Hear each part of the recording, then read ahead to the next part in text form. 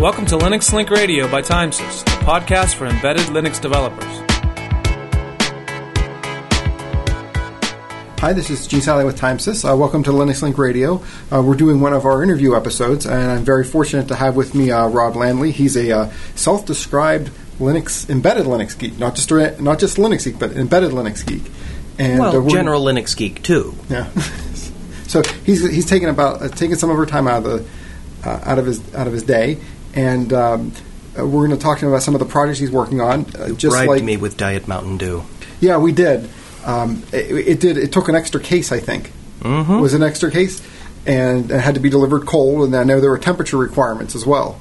I'll drink it warm. So you were saying? Well, you mean we chilled it for nothing? Well, I appreciate that. Okay, good. So, we interviewed Thomas Gleixner a couple weeks ago, and so felt the same light. Did you? Okay. So, I guess one of the things we wanted to talk about is how did you end up in embedded Linux or embedded systems in general? Well, basically, I've been trying to simplify stuff and optimize stuff because I have a knack for breaking things. And once you've debugged your way through 5 unnecessary layers of stuff, you tend to develop a real urge to rip things out that you don't actually need and aren't actually using. And this sort of leads you naturally to a simpler and simpler system. Over the years, having removed everything that I could afford to do without on servers, for example, because that way I don't break it, and also security. If you're securing a system, you want to rip out everything that could potentially be exploited. You don't want anything on there that shouldn't be on there. I wound up working for a company called WebOffice a few years ago. That was my first real playing around with Linux from scratch. Okay. Actually happened at WebOffice. Before that, I'd started with Red Hat systems and stripping them down by, RPM remove this thing, RPM remove that thing. Wow, the remove script for that actually broke. Well, let me start deleting stuff by hand. Eventually, I got interested in building systems up by cherry-picking executables to make servers.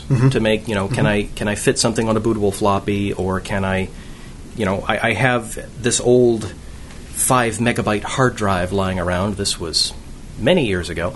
Yeah, it's probably brick size too, right? 5 and a quarter inch. What, 1 pound per megabyte? I have no idea. Yeah.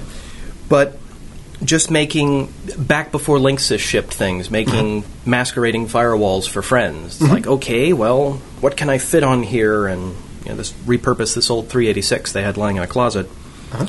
And I got into building things from source because teaching the Red Hat executables, I was cherry-picking not to do things like PAM was sometimes a little on the interesting side. But the boot disk how-to was actually my first introduction to what are the minimal things that you actually need to build a system. And then when I got to WebOffice, they were also starting from a Red Hat system, and I went, maybe building up from the bottom is better than trying to strip down from the top from a security perspective, because I don't know what half this stuff does, and it takes a huge amount of time to learn what these things do so I can feel safe throwing it away. Yes. And I was spending all my time making sure I didn't need that. And so that naturally led to, okay, start at the bottom and work my way up. And my first computer, years and years ago, I started on a Commodore 64, 38911 basic bytes free. So a system that actually, this won't boot in less than 64 megs. I know it's possible to do better. I know for a fact it's possible to do better. And things like, statically linking Hello World against glibc, resulting in an executable that's over 400 kilobytes. 38911 basic bytes free, 400K for Hello World. Right. What are my alternatives? Yeah. So I started looking at UCLibc, and UCLibc led me to BusyBox, and just playing around with these kind of things for fun because I've lobotomized PAM on my Red Hat system again. I was on Red Hat for many years before bouncing off Knoppix and winding up on Ubuntu. Yeah. I would break things like PAM. as a normal user without even root access, making it so that you can't log in anymore. I had no idea how I broke it, but Pam was vetoing every login, so it's like, okay, build BusyBox and replace all the little executables on there so that I actually can log in and change my password and do all these things, and then try to boot X, and X, start X gets vetoed by Pam. It's like, what the heck does Pam have to do with running the GUI? But, just following the tangled complications because I break everything. And so I was doing embedded systems for fun for a number of years. I've had this dream ever since I got involved in the whole GNU/Linux/dammit naming flap that it should be possible to demonstrate, here's a Linux system, it's got UCLibc, it's got BusyBox. There's no GNU software on here. Go to Richard Stallman, is this still GNU/Linux? Or will you admit that Linux systems exist that don't have any GNU software on them? And I'm sure he'd go, okay, well, it's still built with GC. If it was still built with glibc, he'd say, yes, you're still using some of the GNU stuff, so I got to replace that.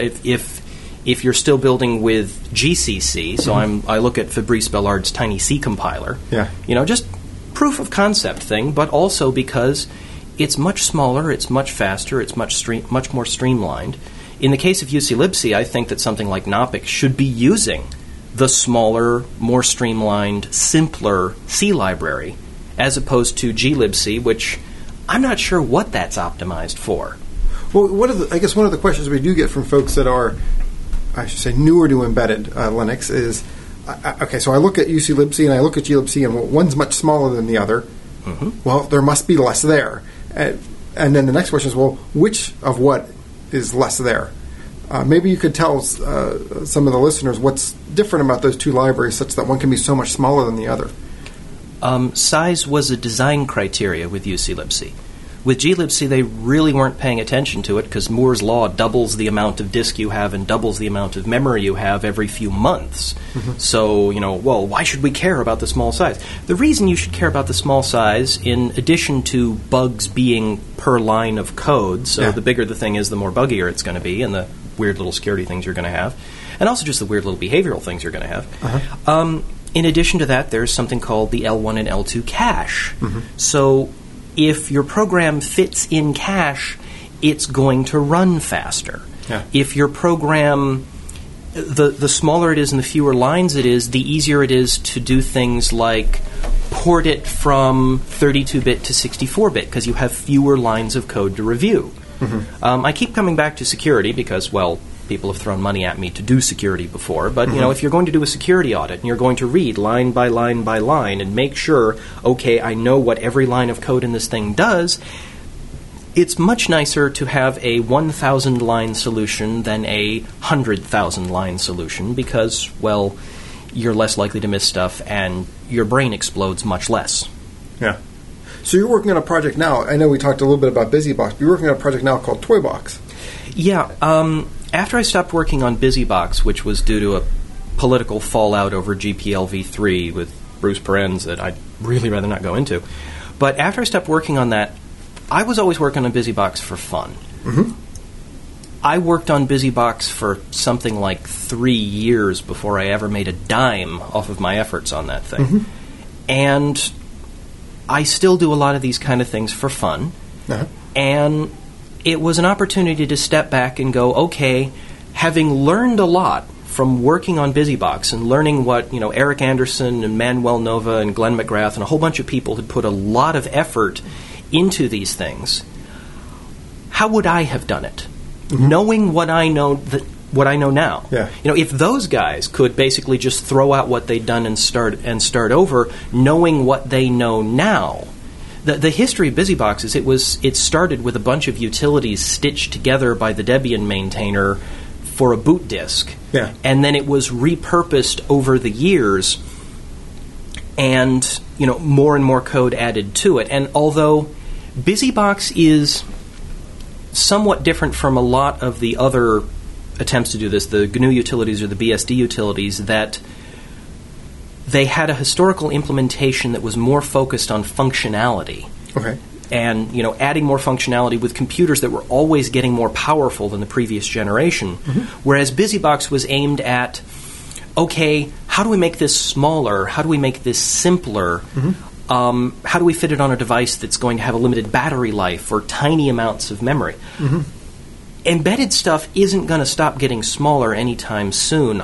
I have this vision that 10 years from now, you'll be walking down a supermarket aisle and the boxes of Captain Crunch will have a display that changes every 30 seconds.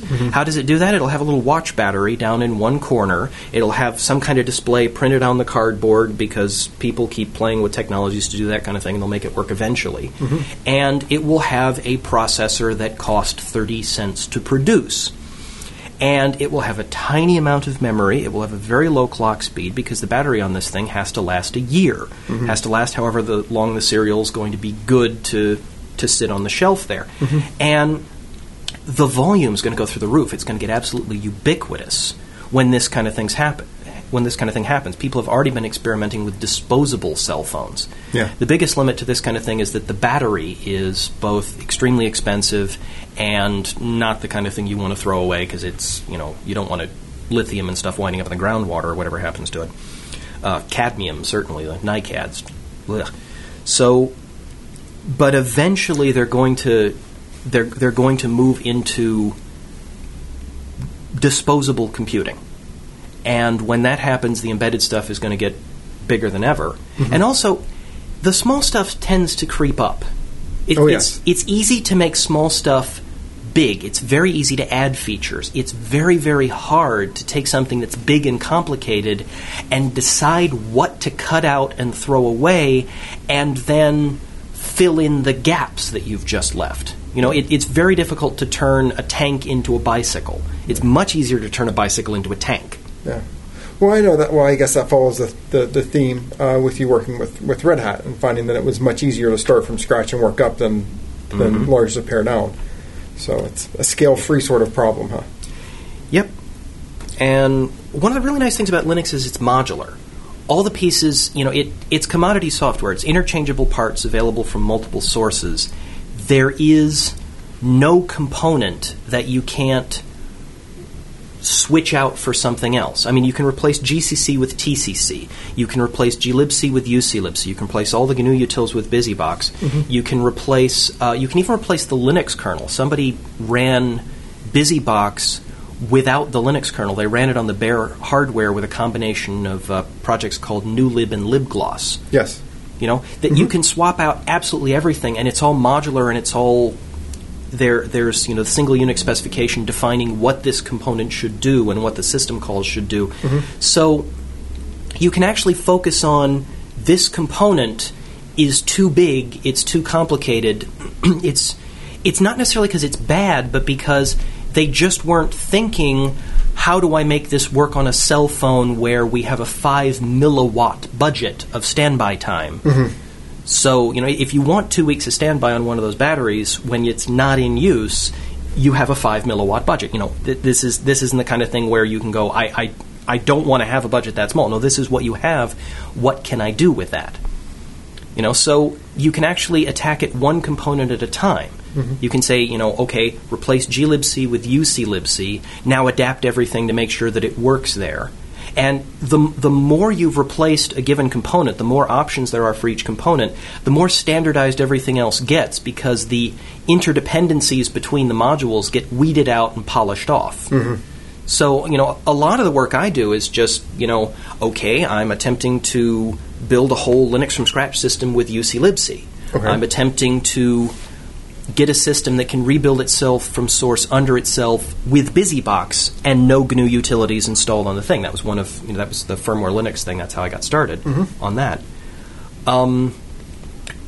And half of what I was fixing was in BusyBox, and this is when I started firmware Linux. I didn't really intend to do BusyBox development at all. I was just thinking Knoppix is cool. I'm not 100% certain that Knoppix was out then. I think it was. But, bootable CDs, that kind of thing, are cool. And it would be nice if they could use UClibc and BusyBox instead of the larger components, because that gives them an extra 10 megs or whatever it is budget on that CD. So how do I make a fully capable system using these smaller components? Well, it has to be able to rebuild itself from source under itself. So starting with Linux from scratch, rip stuff out, and that broke. And the first big thing that really broke on me was SED. I didn't know anything about SED. You know, I knew what it was. I knew it was there, and I also knew that it had the ugliest user interface of anything, well, it's up there. But, you know, the configure stage of binutils just totally died when it hit SED, and I think it segfaulted the sucker, and it just got completely wrong results. So I had to figure out what it was supposed to do, and then read through the BusyBox code for SED to figure out how to make it do that. Yeah. And I hugely rewrote the SED that was in there, and then I did the same thing with other utilities like sort and things. And I eventually sort of became BusyBox maintainer by accident, just because I was, you know, when Eric Anderson was the maintainer of BusyBox and UCLibc, and he's still maintainer of a project called BuildRoot.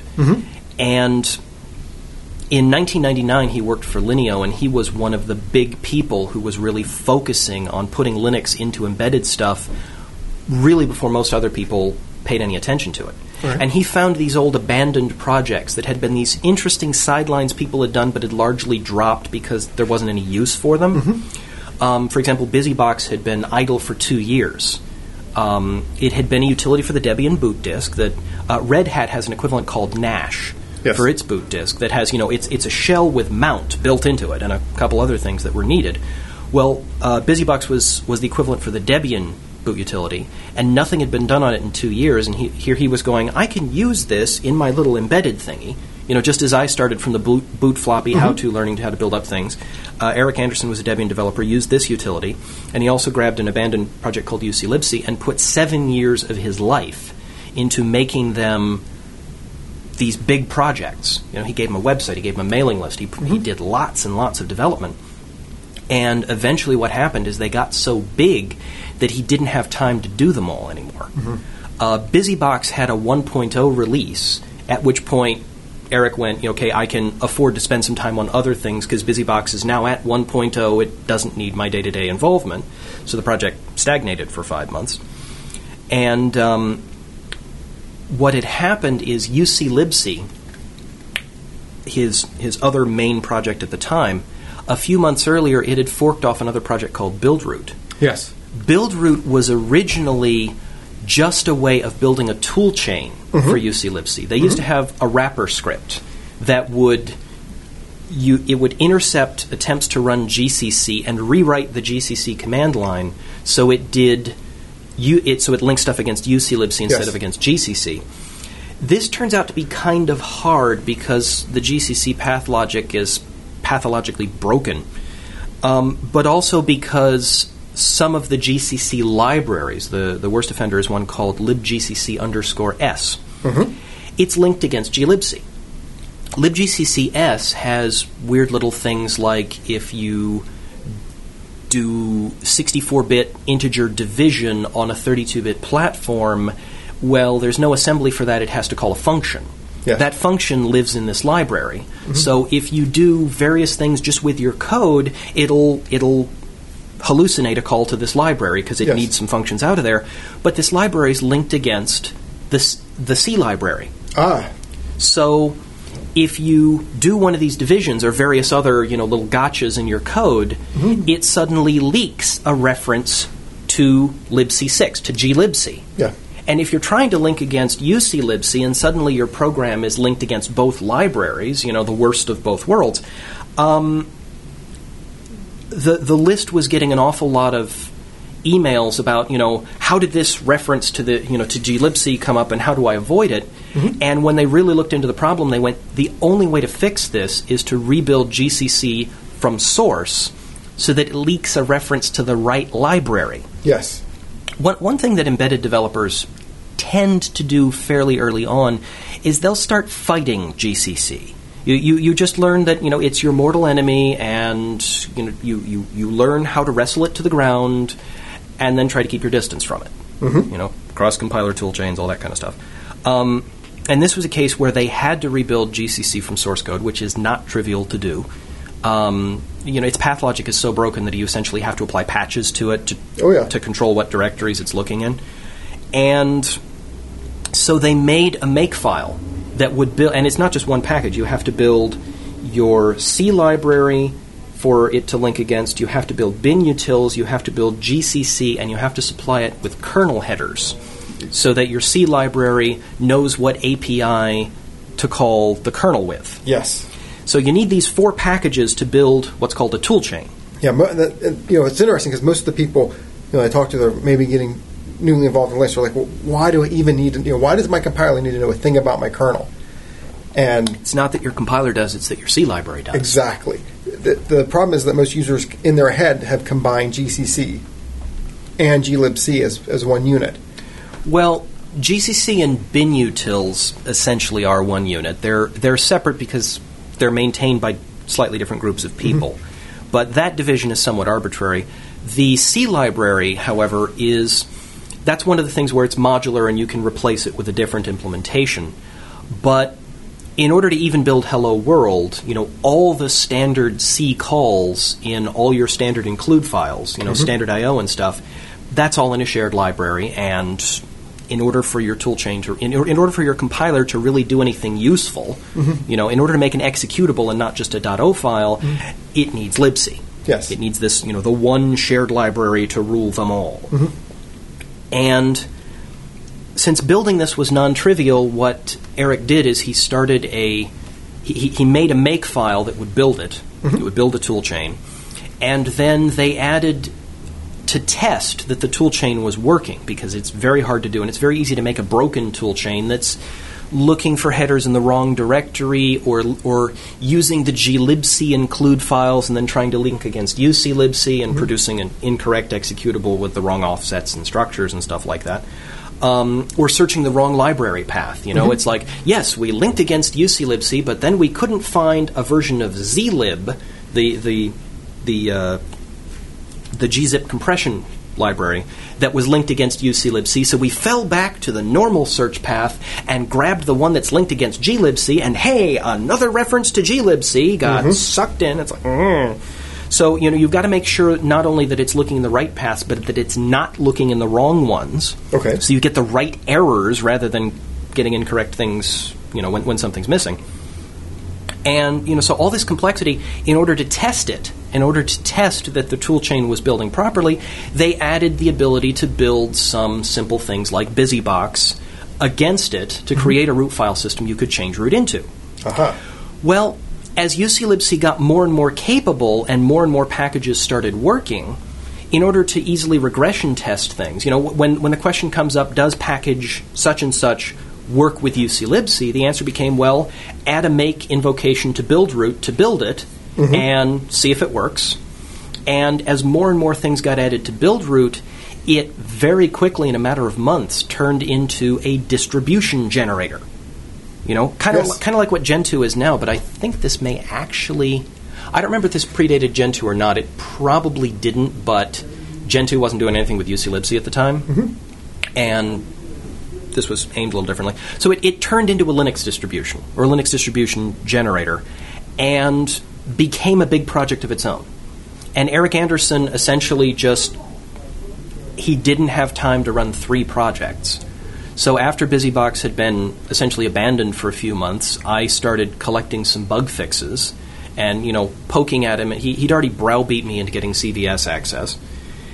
And I essentially said, okay, I'm going to put out a 1.01 release, just a bug fix release. Yeah. And I did that, and I wound up putting out a 1.02 release. And, the numbering was a little weird, but he called the first release 1.00, not 1.0.0, so stuck with that until 1.1. When 1.1 came out, we went to 3 levels.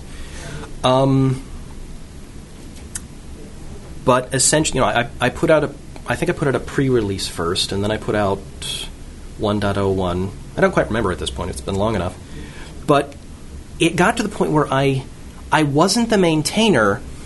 I was just reviewing patches that had been sent to the list, applying other people's patches to the tree, and I was the one who put out the releases. Mm-hmm. But I wasn't maintainer. And eventually Eric just went, you're maintainer. Yeah. And so I was sort of I was unofficially maintainer almost as long as I was officially maintainer. Yeah. And, I never meant to become maintainer of the thing. I was just playing with this firmware Linux thing going, hey, I want to do a full-blown system based on BusyBox and UCLibc, and both of them need to be extended. Mm-hmm. But I wanted to make darn sure that I didn't sacrifice what had attracted me to them in the first place. I want to add the capabilities, but I want to make sure that it's anything that adds size can be configured out so it can become as small as the original ones could. Because, with glibc, linking Hello World, not even statically linking Hello World, 400K. That's ridiculous. Yeah. It doesn't even matter if you're using printf. You can use puts, and it's still 400K. It just...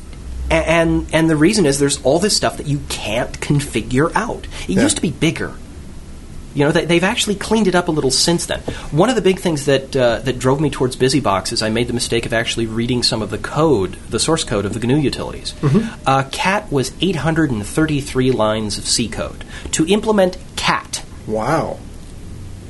How do you do that?